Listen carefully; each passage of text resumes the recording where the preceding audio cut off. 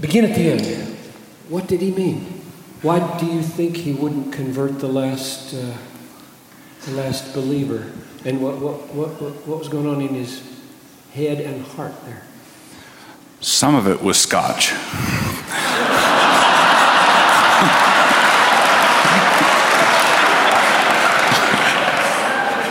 But the rest of it, actually, I think he was speaking his genuine sentiment. I think he was speaking in an unguarded way there. I think you saw all the way through the film that his central enemy is the vicarious atonement of Christ. He keeps bringing it up. He can't get away from that. And I believe that he is not wanting to win. That's what it boils down to. And I think in an unguarded moment, he let that slip. And so that's what I think it is. Yeah. Your most common argument to him was that he must use an alien standard borrowed from Christianity in order to make all the pronouncements that he makes so effectively. And you came at it in this thing a dozen times. And did he ever? The only answer I heard was human solidarity. What is his best shot at that argument? Because that's clearly your main agenda. Yes, he keeps saying human solidarity and innate impulses that we have, and he has no argument beyond that. In the book, he doesn't have anything beyond. It's just innate. It's just happening. Well, the problem is, in an evolutionary system, other things can be innate. Innate things change over time. Are you going to be good with that? Well, he necessarily has to be, although early on he says he's not a relativist. So he wants certain things to stay put, but they can't. Not in his universe, they can't. Right. Now, let's talk. I want to get at the nature of apologetics and what they're good for. What are you doing? Why are you spending your time this way? Suppose you won that argument. Mm-hmm. Where would that take him? How does that get him to Christ? What's the relationship generally between apologetics, argumentation, repartee, and gospel presentation, faith, work of the Holy Spirit, new birth? Right. Talk a little bit about the function of apologetics and this way of doing it in particular. There are two things. One is my father, a gifted evangelist, taught me many years ago that the point is not to win the argument. The point is to win the man. You want to win the person you're talking to, not win the argument. Now, so then the question is, what's the argument for then? Well, the argument is for, in the book of Acts, it says, Apollos was a great help to those who by grace had believed, for he vigorously refuted the Jews in public debate, proving that Jesus was the Christ. So the edification of apologetics frequently is for the believer. All right, so how many Christians are in secular universities getting beat up by that kind of nonsense day in and day out in their classes, and they're holding on, they're hanging tight, their faith is okay but wobbly, it's got a bunch of dents in it, and then they go to a debate like this and they say, I've heard that before, and he doesn't have an answer to that. You don't have to check your brains into the door to be a Christian. And so the Apollos was a help to those who by grace had believed. All right, so that's the first objective in apologetics, is to strengthen believers, is to defend the flock. It's a pastoral function. It's to defend the flock against the arguments that are brought against them. But the second thing is, with regard to Christopher, when we were at another event in Dallas after this film was made, and I told the people there that Christopher and I if we didn't watch our step, we're in danger of becoming friends. And that is very true. And what is going on is, after the debate was over, I sent him a Christmas gift, which was a book by P.G. Woodhouse. Winning Christopher was operating on a completely different level than the argumentation. The argumentation is for believers. It's a pastoral thing. For Christopher, the reason he's staying away from God is not those arguments. He doesn't have an argument. He just keeps saying the same things over and over again. He just doesn't like God. He's an anti-theist. And so what I want to do is get through and around those defenses with regard to Christopher, but I don't think it's going to be argumentation with him. That's not the issue.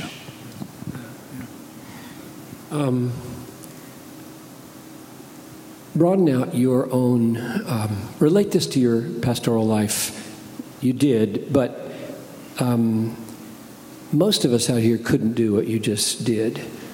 Talk to us. I heard you say one time about copiousness. Right. If you've been reading and giving real answers to questions that come up here and there long enough, a certain copiousness develops in your life.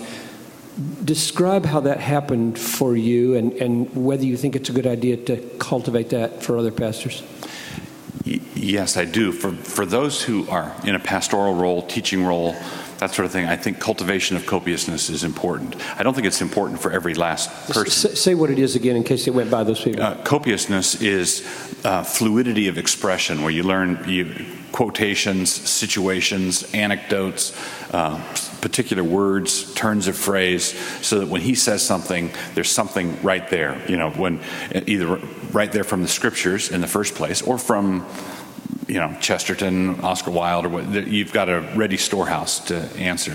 And I think people who are in public exchange back and forth need to cultivate that and hone that. That's one of the tools in the tool chest. And this is very important. I believe that God has given the body many, many varied gifts, and not everybody. Paul says, not everybody should be an eyeball, not everybody should be an ear. Different people gravitate toward different things, and I've gravitated toward this sort of thing since I was a little boy. Just love it. And I've told people that I write books, for example, for the same reason that dogs bark. You don't ask the dog, how do you? There's somebody outside.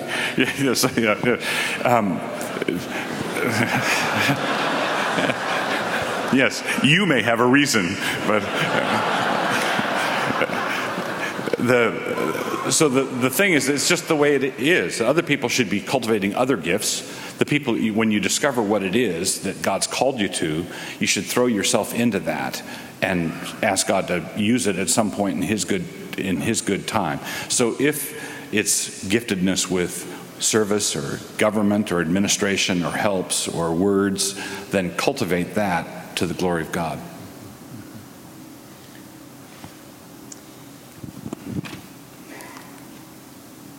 Your hope for this film, what are you praying toward God might do? It releases today at Amazon, is that right? It's releasing next month. It's releasing October 27th. Okay. So it'll be available on DVD on Amazon, and there's going to be a theatrical release in New York and LA, and then the Amazon DVD on October 27th, and it's available now for pre-order. What I hope in the Columbia early part of this, in the Columbia section, I was speaking to the atheist and agnostic group, and there was a sweet little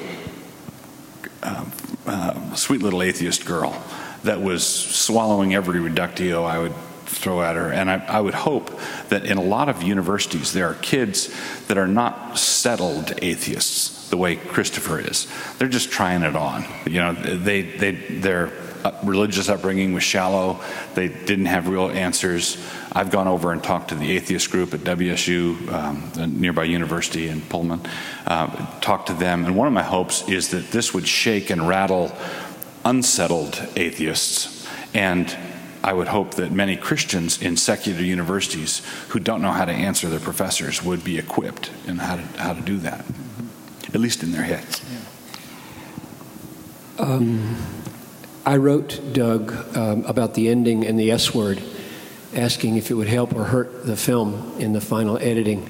And I saw a blog you wrote where you sent people over to The Onion to see a hilarious spoof. Yeah. And you said, get by the crudities at the beginning, which was the same.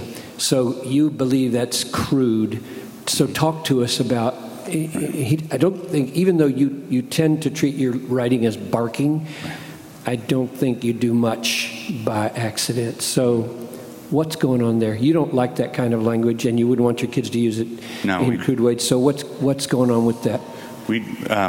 We discipline all our kids for speaking that way. Growing up, our kids would discipline their kids for speaking that way. I don't speak that way in ordinary conversation. Don't think that way. So then the point is, where did that come from? Did he finally get to you after 3 days and boom? You know? And no, the answer is no. I was thinking of how to respond to him a day or two before that happened. That was on the third day of our tour, and this is what it was. I am, contrary to some popular perceptions, I'm not trying to become the Howard Stern of evangelicalism. I'm not interested in that. So that wasn't there to shock the church ladies. It wasn't there to offend Christian sensibilities. It wasn't there to give the back of my hand to good Christian moms and dads who want their kids to have every word be for edification and so forth. So if that's not what it was, then what was it? Well, what it was if you saw that on a bumper sticker of a car ahead of you, what worldview is represented by that? Well, it's nihilism. That's the worldview. That's nihilism. And that's Christopher's worldview in principle that he won't admit. So he wants morality and ethics and high-mindedness to be suspended from this invisible skyhook. No support, no reason, no foundation, nothing. But that's his worldview. What I gave him was not my worldview, was not my way of expression. It was me speaking to him about where he needs to be given his premises and where he refuses to go. Not only does he refuse to convert the last Christian in the world, he refuses to be an atheist. That's what it boils down to. He needs to be if you're going to be an atheist, be an atheist. And what I was doing there is rubbing his nose in it. What do you think? One more question, maybe, or two. We'll be done in just a minute. Why the upsurge in the new atheism? Why these recent books? Harris, Dawkins, Hitchens. What's going on? This is me being an amateur sociologist, but I think that, and I'm not weighing in on everything that I think about this. I just think what's making them tick. Dawkins and Hitchens are both Englishmen by upbringing, and Europeans and Englishmen were freaked out by what they saw as a resurgent theocracy in America. You read their stuff; they're just beside themselves at the George Bush, the Ayatollah. And I'm thinking of good grief. I'll show you. They think that's radical theocracy. And that's what they're afraid of. And I think they were honestly panicked at the general conservatism of the United States, what they thought was a settled direction, the resurgence of intelligent design in the academy. Here they've had the academy for 150 years. They've been pounding away on evolution, and most Americans don't believe it. And then intelligent design pops up, and blah. And I think they just panicked. And I think that's why they were for many decades they would pat us on the head in a patronizing way. But this militant atheism, I think, arose largely from a sense of panic at what they thought was the religious right taking over America.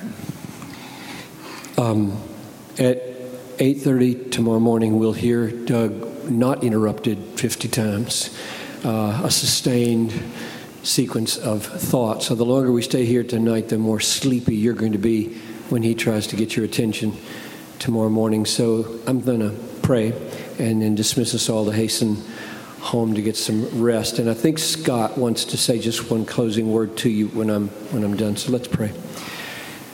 Father in heaven, I think the most helpful thing that Doug has said to me here is the dual function of apologetics.